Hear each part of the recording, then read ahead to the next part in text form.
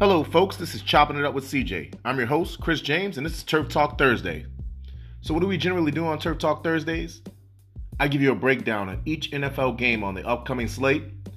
I give you my keys to victory, kind of how I would expect things to play out. I also look at the betting lines and give my final score prediction based on those. I'll give you usually a confident score that goes along with that to kind of let you know what my mindset is with the confident score. If it's a 0 or 1, that means I have no confidence in what's going on in this game. If it's a 5, the game is pretty well set up by Vegas. And if it's 9 or 10, that means I'm extremely confident I would take that bet.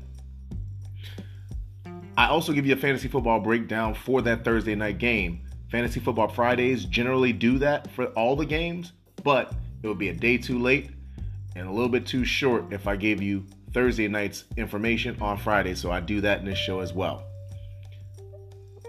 For those of you all who are new to the show, best place to get football-related content from me is on Twitter, and my handle on Twitter is @CJFlorida9. It's @CJ, the entire state of Florida, spelled out in the number 9. And without further ado, we're going to go ahead and jump in, and I'm going to talk about the Thursday game. It's finally here, folks. We are in week 1 of the NFL season. This is September 8th.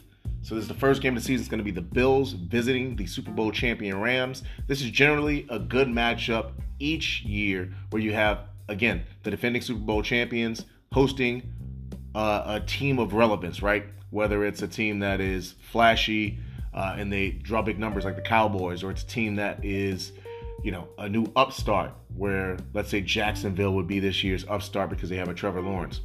And in this case, it is a Super Bowl contender in the Buffalo Bills. So they'll be hosting them. I'm going to start off with the fantasy football aspect of it because, again, we're getting into this game. You're trying to make decisions based on your lineup. I don't want you to wait till the end of the show to get that. I want you to get it as soon as possible. So from the fantasy football perspective, let's start with the quarterbacks. Josh Allen is the QB1 for most people. He even was mine once everything was said and done. This is a tough matchup for him. Josh Allen will still be, if I were doing rankings that included him, like I do on my Fantasy Football Fridays, Josh Allen will probably be ranked number 4 or 5. I think that there are better options this week, but also he still is so much of this team's offense and does offer the option of running the ball with his legs that he is a great value and play in anything. Daily fantasy, he might be a bit of a fade based on the options that are offered. And if you're playing in Sunday-only tournaments, it doesn't matter anyways. But Josh Allen is a must start for you if you drafted him. I'm starting him in a league, in fact, tonight as we go along. Matt Stafford, different story. While Matt Stafford will be throwing the ball quite a bit and will have lots of opportunity, and that's what you generally want. You want a guy who has talent, which Stafford does, with talented receivers and receiving options, which he definitely does with Cooper Kupp and now Allen Robinson added to the fold. But even though it's not a huge concern, that injury, the elbow is a bit of a concern. And also, I think the Bills will play fairly well against him. If you have another option other than Matt Stafford, I would play it. If you don't, he is safe to play. If I was ranking, Matt Stafford would probably be ranked number 12 or 13 if he was included in everything. Because again, Matt Stafford is still a competent quarterback. That's a fringe QB1. Sorry about that. Fringe QB1 in a 12-team league. And it is outside of QB1 status, a QB2 in 10-team leagues. Again, there's got to be better options for you in most instances. Even if you were doing something where you had even a Trevor Lawrence or someone going this week, it might be a better option than Matt Stafford, just given the matchup. Although no Tre'Davious White might actually make things a little bit easier on him. Let's move on to the running backs. This is actually usually a strength for the Rams. The Rams have been a run game-centric team for years. Even last year, initially, they tried to run the ball, but they had an injury to Cam Akers. He's still not 100% back to being him. That's going to come along in time, but he's not back. I don't even know if he's going to be fully active or if he'll be on a pitch count if he is active in this game. So I would fade all of their running backs because each of them have some sort of nagging injury or are rookies. Kyren Williams is out of Notre Dame, is the guy that everyone's talking about. I even picked up in a league just simply as a dart throw in case Cam Akers doesn't come back fully, which I expect him to recover this year, or Darrell Henderson, who's dealt with nagging injuries, doesn't come back. And let's look at a guy like Devin Singletary. I actually think that he could be a solid play today, a sneaky play, especially in daily fantasy. Not a guy that's thought of as that running back guy, but with a new offense coordinator in there, do they start to actually take some of the pressure off of Josh Allen and him just being a battering ram in that offense when Brian Daboll was there? Now Ken Dorsey is the new OC. So the running backs in general, I would fade / in daily fantasy, I could look at possibly using Devin Singletary as a sneaky play. The wide receivers, this one's super easy. You are starting every wide receiver that you have on that roster. Simply put, let's go ahead and get it out of the way. We'll start with the Super Bowl champion Rams. Cooper Kupp, you're not benching Cooper Kupp. Again, if you're playing like the single game daily fantasy, it might be someone to not have as your MVP, but you're probably going to be starting him anyway. Allen Robinson with no Tre'Davious White and them having some issues at corner. Kaiir Elam, who is the first round draft pick, he's still trying to catch on and see what he can do. So Allen Robinson might actually eat tonight compared to Cooper Kupp. On the other side, Stephon Diggs. Listen, usually when you have a guy like Jalen Ramsey, it's a shadow, but Jalen Ramsey's not used in most shadow scenarios. He is used as kind of their move piece, a joker, or in their defense, I think he's referred to as a star, as the star. So basically, he'll play in the slot. He'll play a little bit of linebacker. He'll play outside corner. He might even drop back to safety. He'll do a lot of different things to confuse a guy like Josh Allen or any quarterback. So Stephon Diggs won't get that shadow coverage, maybe a 50% him having Jalen Ramsey on him in his game. Gabe Davis is not a fade here for me, but it is one of those things that he's just kind of, the Gabe Davis love has gone too far. Not that he's not a really good football player. It's just people are valuing Gabe Davis over people who have been more proven in the past, in the recent past. So you're going to play all these wide receivers, just have some tempered outcome expectations in this game. Again, two good teams going up against each other. The tight end position is one that's kind of in flux for both of these. You have upside guys, Higbee, and you have Dawson Knox. Two guys that I don't think are really good tight end targets. I don't think that they're anywhere near tight end top 10 targets. They're more best ball players because they can have a big breakout. Dawson Knox can have a 2 or 3 touchdown game, but you just never know when it's coming. The same thing with Higbee. He's just kind of fallen off the map since they've gotten rid of Jared Goff, and now Higbee's not really that guy to go to. So not a guy I would be playing. As far as the defenses, this is a weird situation. I would actually tell you that in season long, you're playing both. You're playing the Rams defense. It has Aaron Donald. It has Bobby Wagner. It has Jalen Ramsey. You're playing them even against the Bills. You're playing the Bills because, again, you drafted them in your season long. You're not going to go drop a running back with upside to go get a second defense. You drafted them with the knowledge that, listen, this might not work out for me week 1, but it's going to work out for me season long. So you're playing both defenses. What you're not doing is in daily fantasy, again, playing either. If you're playing in like a short tournament, if you're playing in full week, you're definitely not playing them. Way better options. If you're playing just this game tonight, you don't want to use either defense. It's just not going to end well for you. You might as well take a flyer on putting, let's say, Allen Robinson, like I said, at your MVP, hoping to get that 1.5 times value if he has a touchdown or 2, because the exterior cornerbacks aren't going to be that strong in this game. So let's move on to the actual game and the matchup. See, my early read on this game, and I still feel good about this, is that the Bills should actually blow them out in some respect. Not by like 21, but I think this will be a game where they handle it and win by 7-10, and I feel pretty good about that. Here's the things that kind of upset me, though. There's a lot of things that come into play here. One of them is the Super Bowl champ continuously wins this game. It's generally a situation where they are favored and the other team, if good enough, covers. This is one of those weird scenarios where the Bills are actually favored by 2.5 points on the road in SoFi. Just looking at the matchup in general, if the Bills had Trey White, this wouldn't even be a game. I think what would happen is they would just almost completely eliminate Allen Robinson, forcing Cooper Kupp to be double teamed. And while that would work, they would have to chop the ball down the field, a lot more hits on him, and a lot of chances for Matt Stafford to kind of screw this game up.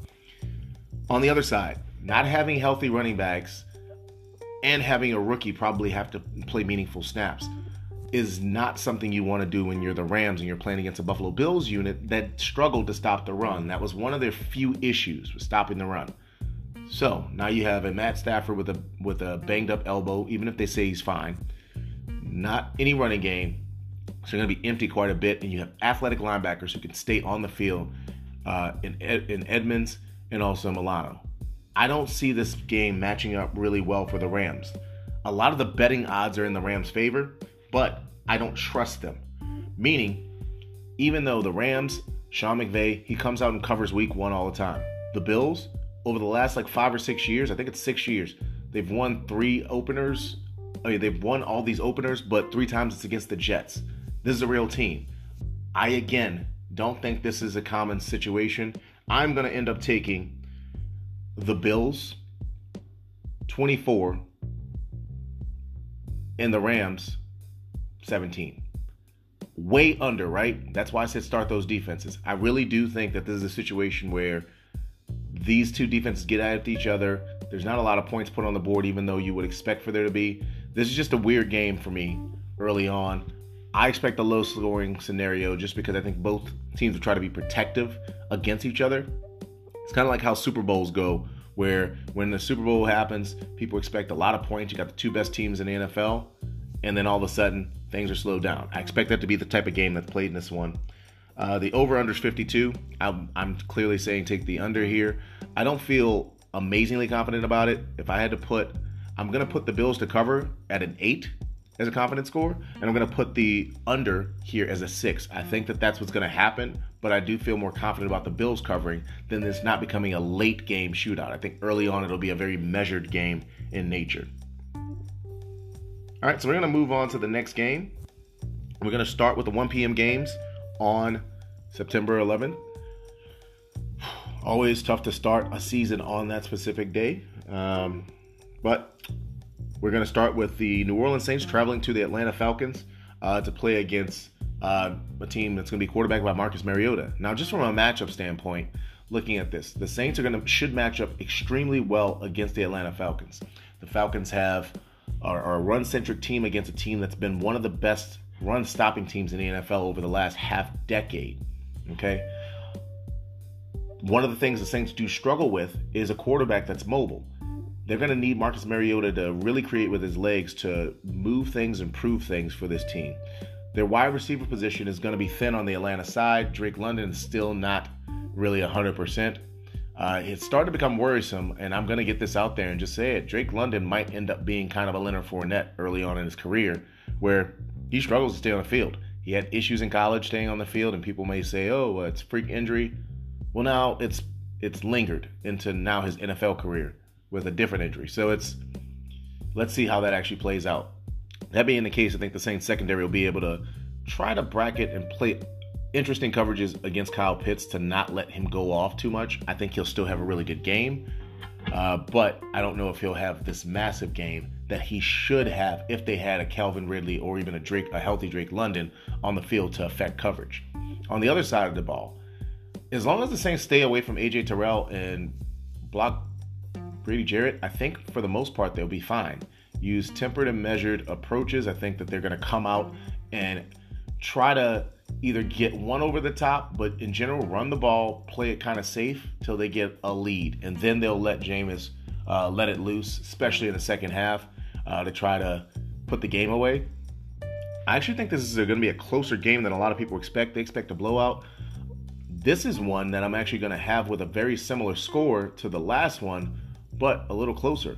I like the Saints winning this one, but not covering. 24-20. And I know that sounds weird to say, especially when, the Falcons aren't good and this and that and the other. And I'm just going to go ahead and say it right now. The Falcons aren't a playoff contending team, but the Falcons are a nuisance team to play against. They're going to bludgeon you. They have athletic quarterbacks that'll frustrate you. They have a defense that has some talent on it, doesn't have talent everywhere on it, but they'll be a frustrating team to play. And New Orleans does struggle playing in Atlanta, even when they've been either heavy favorites or they've just been favorites that they look like the better team. So, like I said, I have this Falcons covering that 5.5. I don't have a lot of confidence in it. I would actually say stay away from this one.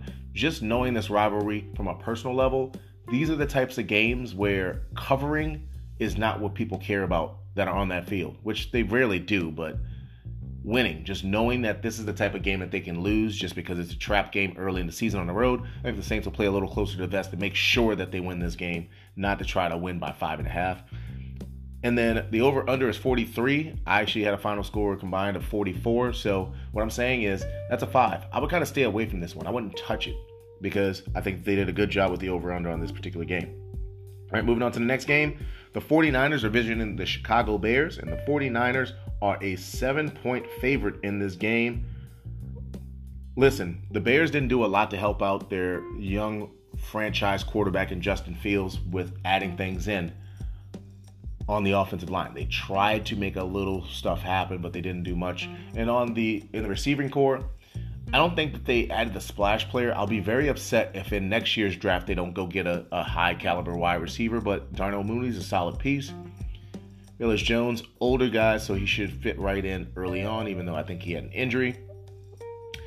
And then you look at a guy like Byron Pringle, who is not a household name, but Byron Pringle, Tampa Bay native, is actually a really good wide receiver. He's one of those NFL wide receivers that, this is going to sound weird to say, if Madden was properly rating him, he'd be rated at 79. Just one of those dudes. He's going to get the job done. He's a good route runner, exceptional speed, has pretty good hands as well. It's just that he's not one of those uber upper echelon guys. But playing in a system like he did in Kansas City, he learned quite a bit.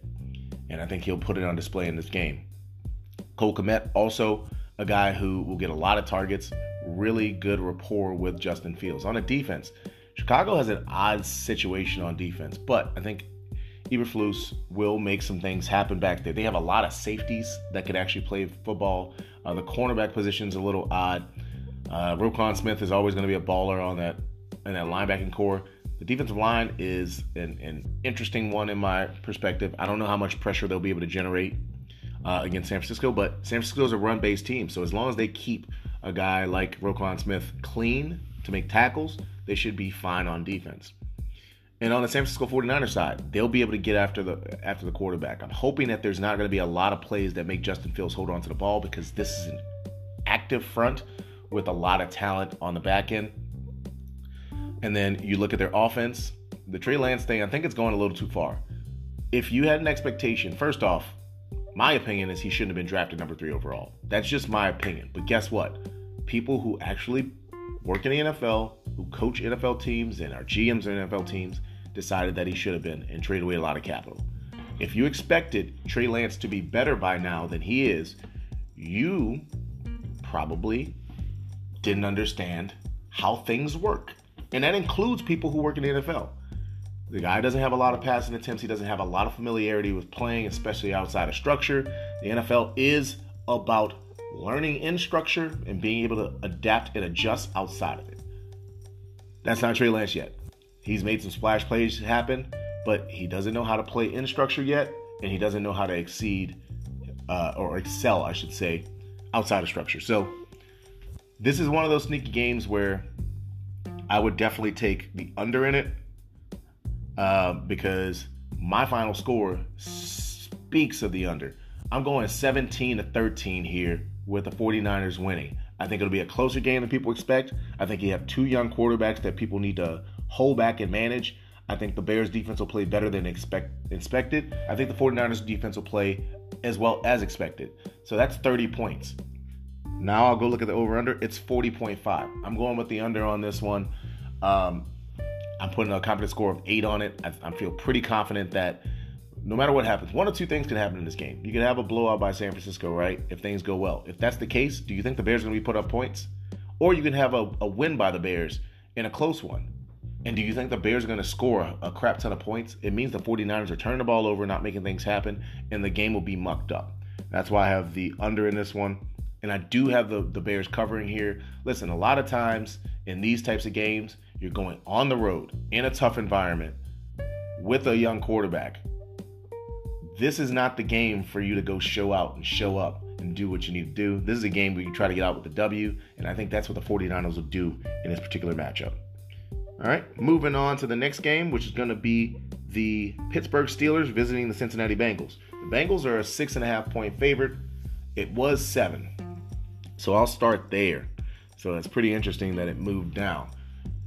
Okay, let's go ahead and look and see why this matchup speaks to a blowout, but people are probably saying no, no, no, no, no. This looks a lot like last year's opening game where the Bills, I believe, ended up losing to Pittsburgh, where it's just, if you put too much on your shoulders and you try to prove so much, sometimes you fall flat on your face. I'm hoping upon hope that a guy like Joe Burrow does not allow that to happen. But let me go ahead and get this out here. While Cincinnati has all these requisite parts, they put a great offensive line in front of them from the perspective of a great effort, I should say, to put an offensive line in front of them. Getting Alex Kappa and adding in, Lyle Collins and a lot of different guys they added in. They have 4 new starters from last year's team. Keep in mind, Super Bowl losers generally have a hangover. Now, it doesn't mean that they go away fully. Look what happened to the Kansas City Chiefs, but these are not your Kansas City Chiefs, folks. Zach Taylor's not Andy Reid. And there's a couple of things that kind of play negatively into this for the Cincinnati Bengals. One, I don't like that Joe Burrow had the appendectomy, and apparently, while he's quote-unquote fine, this might be a protect Joey game. He's fine, he's all healed up, but he was out of camp for that time. He was off the field for that time, okay? So that's one thing. Number 2, that defense is not a stellar unit at this stage. It's not a bad unit. It's middle of the road, in my opinion. Middle of the pack. I think that Pittsburgh can scheme some things up to move the ball, even with a quote-unquote bad offensive line. Mitch Trubisky has some athleticism. Najee Harris is a heck of a running back. And if Deontay Johnson is healthy, things should go well. Even if he's not, I do think George Pickens is a quality wide receiver. And Chase Claypool does have talent, even though he doesn't consistently exhibit it. And then you look at the Pittsburgh side of it. I'm going to trust the coaching staff over there more than I trusted in Cincinnati. Okay? I'm going to trust that defense as much as I trust the Cincinnati offense, because consistently that defense is good, and it's improved from last year. And last year, they gave teams fits. So, I understand why the movement is where it is, but of going down from 7 to 6.5. I actually do have the Bengals, oddly enough, almost on the nose winning this game by 7. And the final score that I had was Bengals 24, Steelers 17. Now you're seeing a lot of unders here for me because the over-under, that's 41 combined points. The over-under here is 44.5. I do think the Bengals could explode and put up more points. I don't see Pittsburgh explode and put up a bunch of points. Again, I'm going with the protective nature of the Bengals with Joey Burrow early in the season, making sure that offensive line gels well. You still have an aggressive front from the Pittsburgh Steelers that gets after folks. And so I think they're just going to try to get out of there with a W. It's a home game, but again, there's a lot of things that play in here and come into factor. If I was going to give a confidence score on that 6.5 point or 7, wherever you get it, again, put it at 5, right in the middle. It's because I'm not betting on this. I could see things going over or under on it. It's a pretty good line that was set. As far as the under, I'm putting a confidence level of 6 on it. I do think they're going to try to protect, but at the same point in time, it's one of those situations where they might try to open it up. Moving on to the next 1 p.m. game, you're going to have the Philadelphia Eagles at the Detroit Lions. Now, this one is an interesting situation and setup. The Detroit Lions, who are on Hard Knocks, we got to see all the heartfelt stories and all that. To be candid, I did not watch Hard Knocks. Not because I don't respect what they're doing in Detroit. I actually do like Dan Campbell's, how he set things up, the people he's hired, how they're approaching stuff for the most part, and building that team. I don't like the drama that comes along with trying to sell a product to people, and that's just not for me. It's for other people, and cool, go for it. I say go watch it. Go watch Hard Knocks. I'm sure it's a good watch, just not for me. And then Philadelphia Eagles. Yo, Philadelphia. I was early on this, and now people are starting to catch on. Now people are starting to realize, I got questioned. You had the number 1 seed as Philadelphia, and this is back in July. I posted this. You had them as the number 1 seed. You don't know what you're talking about. Maybe I don't. But now a lot of people who you all believe are intelligent are starting to agree with me. So what does this mean? Let's look at the 2 teams and how they match up. You're going to have a quarterback in Jared Goff who is competent. Stop making Jared Goff out to be terrible. He's not. He's an average to below average quarterback as usual, but he can play really good football sometimes, Yes, he can be awful sometimes, but I think he plays average as a quarterback. Wide receiver room. Amon-Ra St. Brown is a good player. They're trying to make him out to be a great player. Maybe he will be, but not at this stage yet.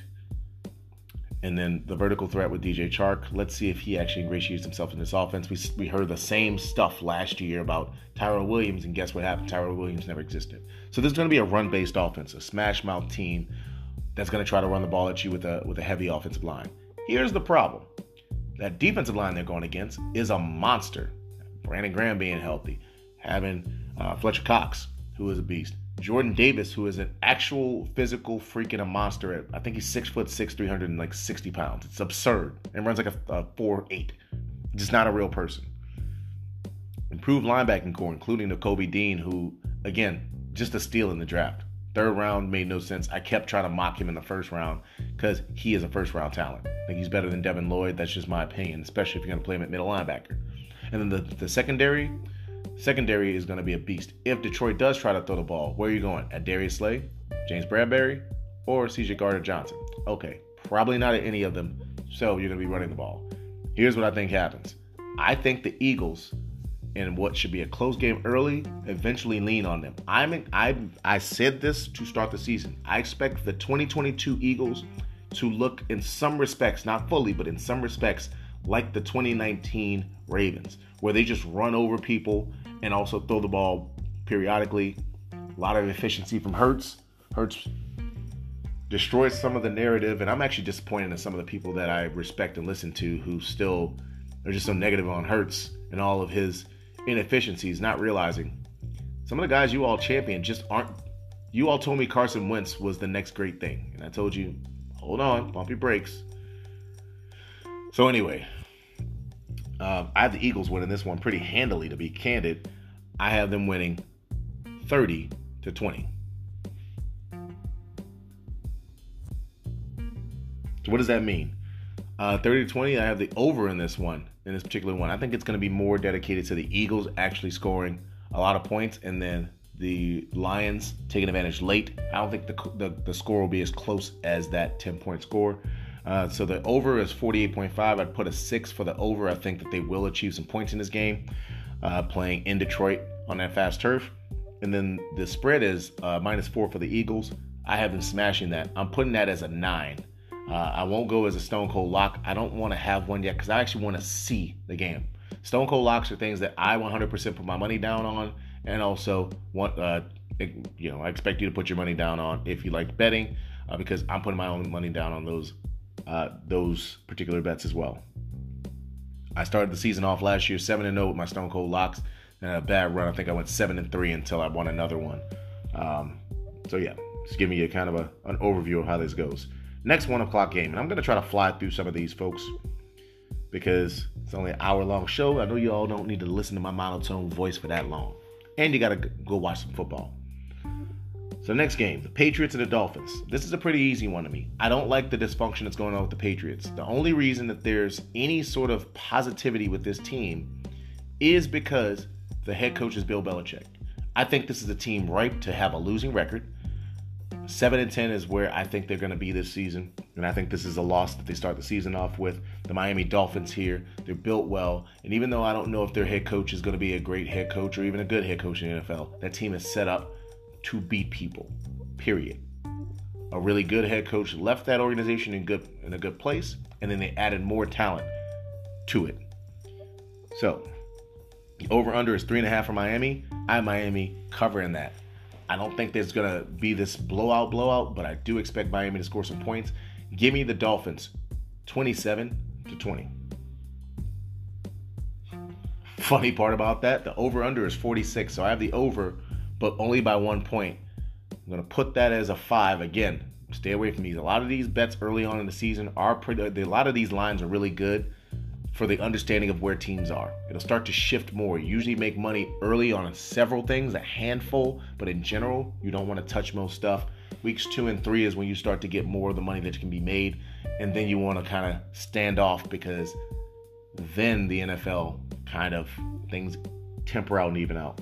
As far as that cover, 3.5 is the spread. I have 7 by the Dolphins, so I'm going to give it a 7. as far as my confidence on it. It's something you can bet on. I believe the Dolphins going to, make that. I think it's 2-8. I think the Patriots have lost an absurd amount of games in Miami over the last several years. The Jets and the Ravens. Jets will be hosting the Ravens. I'll make this one pretty simple. I think the Ravens will make this game boring for you to watch on purpose. I think the Ravens will try to run the ball.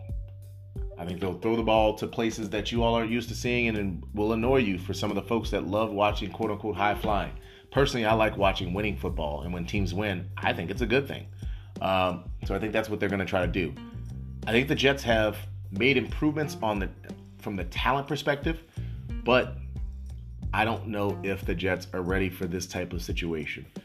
No. Unlike when they've upset teams in the past, whether it's the Titans or the Bengals, this is them looking like the Ravens are going to look them straight in the face. And eventually it's going to become a slugfest. And unfortunately, they're down a few bullets in the chamber. And I just don't think the Ravens are going to lose this game. I actually have the Ravens winning this one, kind of going away. It's going to be 31-20. I believe that this will be more scoring than you expect. I think Joe Flacco is still competent as a quarterback, so he'll be able to put some points up, especially late. A lot of check downs and a lot of work to the slot. I actually said that Michael Carter was my sleeper, one of my 2 sleepers on the week. As a running back, he'll be the starter coming out. And I think in a game where they'll be trailing, even if Breece Hall is going to get the bulk of the carries, Michael Carter in a PPR format will probably get somewhere between 7 and 10 receptions. That's PPR gold. And he might score a touchdown in the proceedings.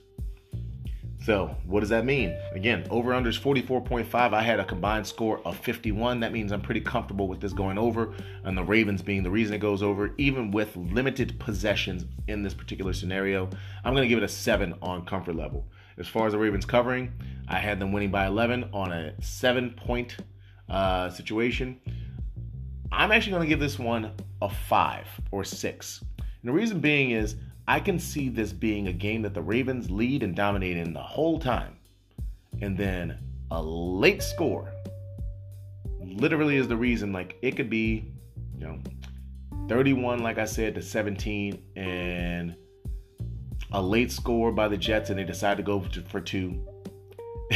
And all of a sudden it's 31-25, and you just lost your money, or even a push on your money when you knew you had your money set. It'd be an awful feeling.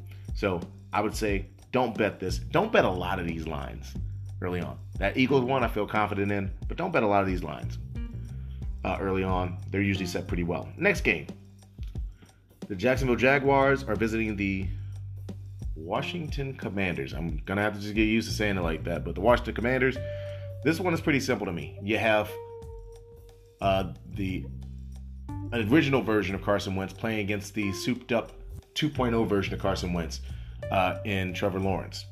Against the souped up version of Carson Wentz, the original Carson Wentz coach is now the souped up version's coach. So I say it like this. I look across the board. If Chase Young was there and they didn't have some other issues with their defense, I think this will be a defensive matchup that could give some problems to the Jacksonville Jaguars. I still think that the defensive unit is going to be good. When Chase Young gets back, it's going to be really good. But that doesn't scare me if I'm them. The offensive unit, the missing piece of Brian Robinson, I think, is really going to be an issue. I think that they're going to give Antonio Gibson his shot. I don't think he'll succeed at it. Just personally, I do think Terry McLaurin might have a big game in this one. Jacksonville has not the best cornerbacks, and I think that's where you can attack. It's deep, and McLaurin is known for doing that. So you might get some points out of him. But I do think this Jacksonville offense against this team will be efficient, effective, put up points. I think Trevor Lawrence will have a pretty solid day, 3-touchdown type day. Keep in mind, I think this one is one that can get kind of wacky, and I do have Jacksonville covering. Give me a final score in this one of 27-20. Jacksonville winning. Jacksonville is a dog in this one at 2.5 points. I'm actually taking them straight up. This is one that I'm going to put a confidence level of 9 for them to cover. I do think they win this game straight up, which means them covering the 2.5 point, getting 2.5 points means that clearly they covered if they won straight up. 44 points is the over-under. I'm going to give a confidence level of 6 on this one. Again, it's kind of close to my final. 27-20, 47 points. The thing is, I don't know what Washington's going to do. I really don't trust Carson Wentz. He's going to have to prove to me that he is a quarterback that can be trusted, and he has not done that in the past. The Browns, playing against city that I'm currently in, Charlotte, and the Carolina Panthers. Listen, I'm going to upset some people right now. You ready to be upset, folks? Because the movement on this game has been interesting. Okay. I'm pretty sure that the Carolina Panthers were a favorite in this one. I had this gut feeling because everything says Carolina should win this game. I think that Carolina has an underrated defense. I like Brian Burns. Week Side Wednesday show, I said that Brian Burns was a good long shot to win NFL Defense Player of the Year. I like what they're doing in the secondary. I like Jeremy Chin as well. On the offense, DJ Moore, Christian McCaffrey, all these things. Baker Mayfield, new quarterback, right? I'm going to stick to consistency. And what's consistent is the Browns are going to come in and be the Browns. I think the Panthers are going to try to do a bunch of stuff to prove that they are really good. And I think that the betting public and the sharps are coming in on this to kind of go along with it. Because I'm pretty sure the Panthers were favorites in this one. Okay? If that's the case, the Panthers were favorites. It's now set at even. It's a pick'em game. I see an ugly game. I see a game that's going to be frustrating.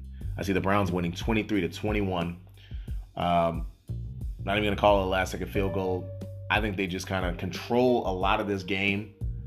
Not dominate it, but control a lot of it. Control the tempo. A lot of Nick Chubb, a lot of Kareem Hunt, even Dearness Johnson, and play action with Amari Cooper getting involved in this game. So, with it being a pick'em game, I'd steer clear of this. If you had to choose one of these teams to blow the other one out, the Panthers are the choice. But if you had to have a muck-it-up, ugly game, I really think the Browns will be an effective team, and I think they get the W in this one.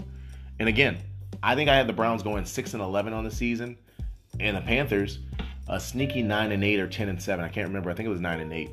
But a sneaky, possible fringy playoff team. But in this one, I just had that weird feeling that it's going to end up being the Browns. And then my over-under in that one was 44. The over-under in this is 42. Put another 5 on this. This is a game I would steer clear of betting, folks. There's too many things, too many storylines. And when your quarterback's a guy like Baker Mayfield, that stuff matters. I don't care what you want to say. Baker Mayfield, hey, it comes out positive sometimes for him. That fieriness, that emotion. Sometimes if he gets rolling, he's rolling. But it can be a negative. And in a situation where needs to be tempered and measured, with the quarterback on the other side of the field being the guy who is Jacoby Brissett, a guy who is tempered and measured, this just looks weird for the Panthers. I don't know if they're ready for what's going to happen. All right, and the last 1 p.m. game is going to be the Colts at the Texans. Now, this is an ugly game, in my opinion. And why I say it's an ugly game is because you have one team that should be a playoff team. They should win this division. They should fairly comfortably win the division. I don't think they will fairly comfortably win it. Let me get that out of the way. But they should, on paper, fairly comfortably win this division. You have a team that could quite possibly pick number 1 overall. Remember what happened last year when one team was favored? Now, again, different circumstances, a rookie quarterback. But one team was favored and the other one was going to be picking number 1 overall. Yeah, Jacksonville came in and some people, I didn't get it. I even told you. I was like, Jacksonville is probably going to pick number 1 overall. I was like, it's more likely that Jacksonville picks number 1 overall than they do make the playoffs. People were sneaky playoff team. I'm like, no, they're not at all. Trevor Lawrence has a lot of things to learn. Really talented, but a lot of things to learn. And Urban Meyer, I never knew what people saw in him from an NFL standpoint. In the Texans, they were workmen. They came in and bludgeoned them. And this is a game where I don't think that'll happen. But what I think will happen is this is going to be an ugly, close game. I think the Texans are going to play good football. I think they're going to play sound football. Lovie Smith is a good coach, just like David Culley. Those are the types of coaches. They won't excel you into being a Super Bowl caliber team at this stage. But guess what they're going to do? You're going to play competent, good quality football because those are really good coaches. And I think that's what happens here. I think the talent gap that they do have will eventually take over in the end. But I have an ugly, muck it up type of game again. A lot of these early on. I have a 21-17 Colts victory in this one, with Jonathan Taylor being the guy to get his requisite touchdown, maybe even 2 in the game. Davis Mills, I don't think he'll be a factor in this. I think he'll be not hidden, because Davis Mills isn't awful, but Davis Mills to me isn't a game changer. I think that he is the perfection backup quarterback for most rosters. A guy who can competently come in and run the offense if necessary. Again, for most offenses, that's what a lot of teams want. But he's not going to really do anything outside of himself. He's not going to do anything special or helpful. Okay? So that's my whole thing. I just think Davis Mills is going to end up being just him. It's not going to make them get over the hump. Matt Ryan will be competent, because that's what Matt Ryan is at this stage of his career. And you have the Colts not covering this. Now, this is probably a big eliminator pool pick. You're going to be sweating this one out. I even have them in one eliminator pool. I'll be sweating this one out. I don't think the Texans will win the game, but again, I think it'll be a close game all game. And then the talent for the Colts will just end up winning out. Again, 21-17 Colts. I'm putting a confidence level of 4 on this. I'm going under the average by a little bit. Reason being, there's a chance that you may get a blowout by the Colts in this one. They may run them around if they get any sort of turnovers. Remember, Stephon Gilmore will probably shadow at some point, or at least play a lot on Brandon Cooks. And if there's not that outlet, what happens for the Texans offense? The over-under on this is funny, it is 45.5. I'm going with the under, because I can see 2 scenarios playing out here pretty comfortably, in my opinion. I believe that either it'll be a close game that stays under, like I have it, currently 38 points is my projection, or the Colts put up a sizable amount of points and end up winning 31-7. I don't see the Texans putting up more than, let's say, 20 points in a game. And this 45.5, I can comfortably say that that'll be an under. I'm giving it a 7 on the scale of comfort in that one. All right, so we're going to get to the late games here and then the Monday night game. So let's start with the late games. The Giants are playing the Titans in the 4:25 game, that window. So this is one of those other ones. I do think that the Titans have a sneaky good defense, but the injury by Harold Landry and how do they adjust is going to be something to be seen. I don't think that the Giants will come out and do anything that's going to be great on defense. I just don't think they have the requisite talent, combined with having Kayvon Thibodeaux being out. I just don't think they'll be able to generate the pass rush and also effectively be able to tackle a guy like Derrick Henry. I feel like this is going to be one of those games where you might get something from the Giants that surprises you. You might have Kadarius Toney go off. Even a Kenny Golladay appearance again.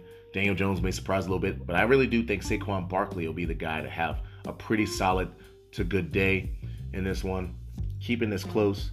I do like a little bit of points being put up because I think Dable will have a quick moving offense, and I think the Titans, even with their grind it out, slow it down, will eventually get a big breakout run by Derrick Henry or a play action pass to Robert Woods over the top, that type of deal. I do have the Titans winning this one in an ugly game. Again, that 5.5 really bothers me. I have them winning 27-24 Titans. So it means they don't cover.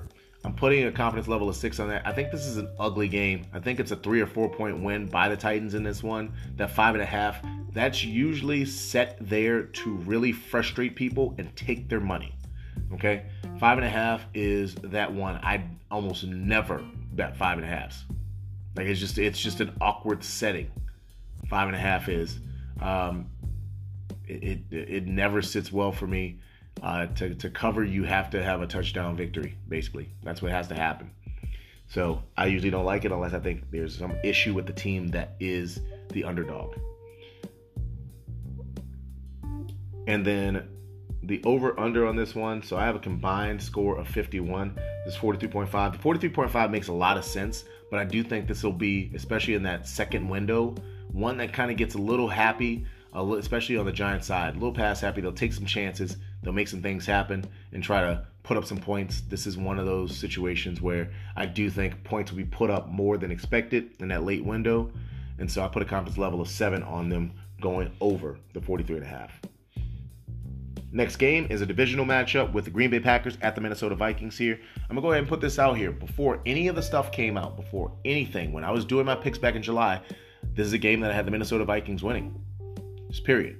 I like, even with the addition of the new coaching staff, which can sometimes throw stuff off, the fact that they came in, and if you strictly apply the makeup of what they tried to run with the Jared Goff version of the Los Angeles Rams to the Vikings, it's a better version than they've ever had with the Rams. It's a better version of the Rams than they've ever had, with upgrades at quarterback, running back. Yes, Todd Gurley for a year of that offense was better than Dalvin Cook, but over the long haul, Dalvin Cook is better than what they've had. Receivers is just an overall upgrade. So I like the Vikings in this game. I didn't like what was happening with the Packers, and now hearing about more injuries and just eating in the depth at that wide receiver position with Lazard probably not playing. I have the Vikings winning this one. And I have the Vikings putting up some solid points, 27-20 winning this game. Vikings are underdogs. This is another confidence level 9 for them to cover. The Packers should be the team to win this one. I just feel, I'm not bullish on the Vikings as a team, but I'm bullish on this game. It just seems like a terrible matchup early on. This is usually an Aaron Rodgers turn it on game, but I don't know if he'll be able to turn it on. There'll be a lot of pressure on him coming with Zadarius Smith and Danielle Hunter coming off those edges. I just don't know if it's going to work out the way he wants it to. And it's funny how these things work out. Again, I said 27-20 Minnesota. The over-under is 47. So while I put a confidence level of 9 on that Minnesota thing, and I'm tempted to put a confidence level of 10 on this, but I'm going to stick with 9. I will go with a 5 on the over-under because, again, I hit it on the nose. Again, with these, I don't look at the over-under. I look at the score that I think is going to happen. Then I look at the spread and the over-under after the spread. So sometimes I'm familiar with the spread. It pops up everywhere. The over-under is usually more hidden in nature, folks. All right, there's only a few more games to go, but let's go with the Kansas City Chiefs at the Arizona Cardinals. This is a weird and wild one. And the reason I say it like that is because the Chiefs, this looks and smells like the Chiefs should beat the crap out of the Arizona Cardinals. But I think Arizona, this is just my opinion, no D-Hop. And I even said this in my hit as far as my must starts. No D-Hop in this game, right? I think the Cardinals early on will try their best to get this game slowed down and really do what actually Cliff Kingsbury has been good at doing, actually running the ball. So they're going to give James Conner a lot of carries. He might get 20-plus carries in this game. Slow it down, try to keep this thing close, because otherwise I think Kansas City will run them out the gym. I do have Kansas City winning this one, and I do have Kansas City winning this one with a good score. I have a 28-21 game here with Kansas City getting the W. The spread is 6 for Kansas City, so I'm giving it a 5. Again, Kansas City should blow them out. And my gut says that they'll win by 7, which is virtually the spread here. That's why I give it a 5. I wouldn't bet on this game because even with the blowout, the Cardinals could make it closer than necessary in that game. Now, what I do have here is technically the under at 49 points, 28-21. There could be more points scored in this game, but what I will say is if they play keep away and they try to make sure that Kansas City does not have a lot of points, a lot of possessions, that'll slow things down. It takes possessions out of the game. Kansas City will probably chop the ball down the field, a little more meticulous in their how they do stuff, especially proving it in game 1. Run the ball a little bit more with Edwards-Helaire than you all might expect. And also, they're not going to have Tyreek Hill over the top. It might not be a lot of one-play drives early on in this game. I think game 2 and 3 is where you'll see it happen with Mecole Hardman getting a shot over the top.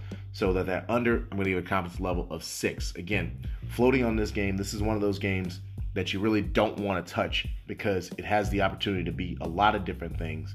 One of those is one that negatively impacts your pocket.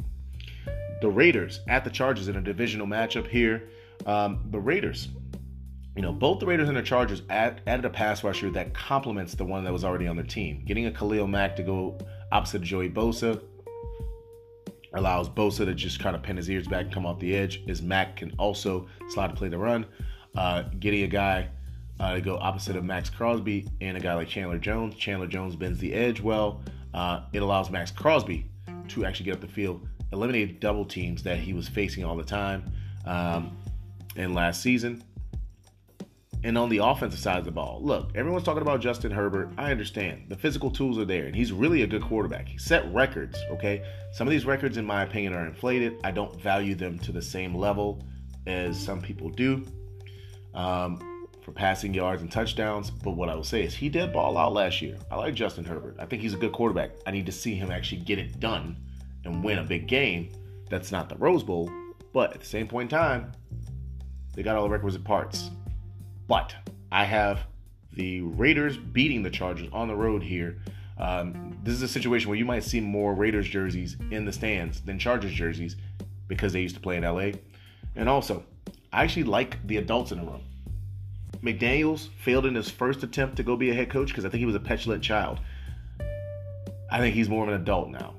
Derek Carr is an adult in the room. See, when you got a guy, Brandon Staley is not an adult yet. And when I say this is not, that guy's not a man, he's not an adult yet. I mean, from a coaching perspective, he's still new to this. He's still learning. He's still even saying, I'm going to be myself and all this. You should be yourself, but not to the detriment of your team on fourth down. So he's still learning. Justin Herbert, although he's been a wunderkid to some extent as a passer and he throws a beautiful ball, he hasn't taken over and won games yet. He's shown out, but he hasn't won games yet.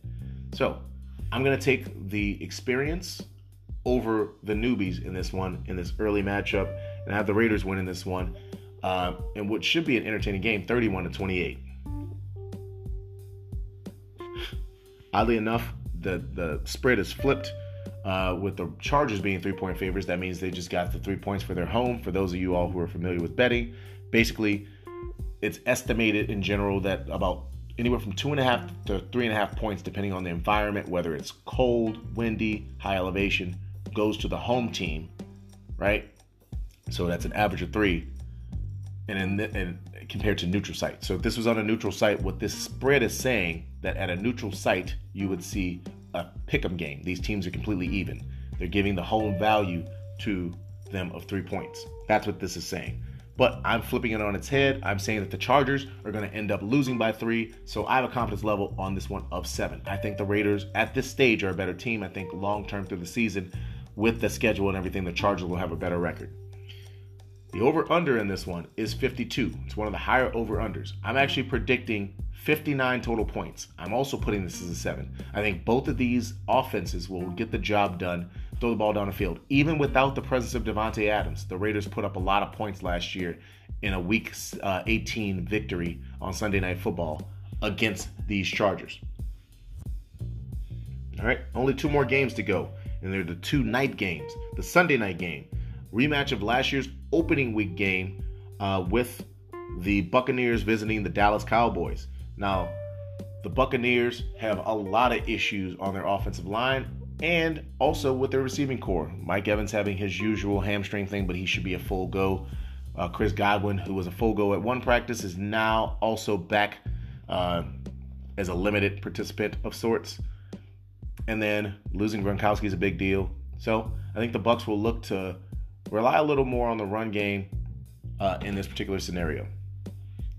On the defensive side, I think the Bucs are the Bucs. They're going to play well. They're going to stop the run. They're going to fly after the quarterback, and they're still going to have issues on the back end. That's what they do. The Cowboys will be aggressive up front. They're going to fly around with guys like Michael Parsons and DeMarcus Lawrence. The issue that the Cowboys are going to have, they're going to need turnovers to really make this into the type of game they want, which is they want to get out fast, early, and put Brady and company in a bad place. On offense, I trust Dak. Even with missing Tyron Smith and starting a rookie at left tackle, I trust Dak, just period, to make things happen. I think they're going to run the ball a little bit more. I know that this is not the best team to run against, but sometimes the inverse of what you expect to do is the best approach. I think what will happen is you'll see a lot of additional safety/corner help. A lot of nickel will be played in this, expecting for the Cowboys to be more pass heavy because they are a team that has some good receivers, but that's when you run the ball. Sorry about that, folks. That's when you run the ball at them. So I actually have the Cowboys winning this one in a close one. All right, I have the Cowboys in this one 24-21. Sorry, actually it was wrong. I had it 27-24, the Cowboys winning. The Buccaneers are 2.5-point favorites. So I have the Cowboys winning straight up. I have a confidence level of 7 on this. I actually think the Cowboys at this stage right now are going to be playing better football than you're going to get from the Buccaneers. I know Buccaneers fans will think I'm being a hater. I've actually said this about your team. I have them going 11-6 on the season, starting the season 2-4, but then down the stretch going 9-2. The over-under is 50.5. I actually put it at 51. So what I would do in this game, I would fade this game from the over-under perspective. And then the final game on the slate before we close out the show is going to be the Russell Wilsons, the new Russell Wilsons. The Denver Broncos going up there and playing against the old Russell Wilsons, the Seattle Seahawks. Okay? This is being played at the Link. This is going to be a weird game. I think this one will be one of those awkward games, right? Seattle, candidate to get the number one overall pick. Is Geno Smith going to be good enough? This, that, and the other. Is the defense good? And then you have the Broncos, who are a Super Bowl top 10 favorite. I think they're the 8th best betting odds, 8th or 9th. I see the Broncos winning, but I see the Broncos winning in ugly fashion, 24-20. I think this is a game where they try to come out, let Russ cook. Some things go wrong early, and then Russ does actually need to cook late to win a game, a tough one on the road after watching all the other good opponents. This is the worst time. If they played a 1 p.m. game, I think it would go really, really, really well for the Denver Broncos. But because they're playing in a night game in Seattle, rabid fan base, trying to prove a point to their old quarterback, I think they'll come out in force. And I see a low-scoring game, 24-20 is that final score. So I don't have the Broncos covering. I'm going to go with a 6 as the confidence level here. I don't think Seattle's good. I just think that this is one of those tough matchups for Russell Wilson to have to face off against. I did the same discount to break Baker Mayfield for different reasons, but actually fairly similar reasons. Emotional. No, I don't want to make the joke emotional damage, but no. Having excessive emotions could get in the way of this particular game. And the over-under is 44.5.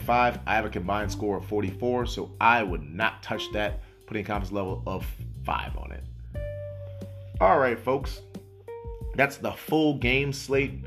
What I might do in the future is I might just give some scores and then pick out games that I feel good about the betting portions on, right? And really focus on those, because I don't want to give you really, too much quick stuff on this, or I might have some of the early games. I might break it up and have some of the games on week side Wednesday, that type of scenario. Because I don't want to rush through this. I really want to give some credence to these games and the outlook for these games. So, all right, folks. Again, the game tonight, it's going to be the Rams hosting the Bills. Should be a good one. I'm hoping for a competitive game. I do have the Bills winning this one. I do think the Bills could win this one pretty handily. For those of you all who didn't hear it earlier in the show or just forgot it, again, you can follow me on Twitter at CJFlorida9. It's at CJ, the entire state of Florida spelled out, and the number 9. So, for Chopping It Up with CJ, this is episode 2 of season 2 of Turf Talk Thursdays. This is Chris James signing off. Enjoy the game tonight. Enjoy the entire weekend of football, folks. Take care. And enjoy yourself and the people who you love.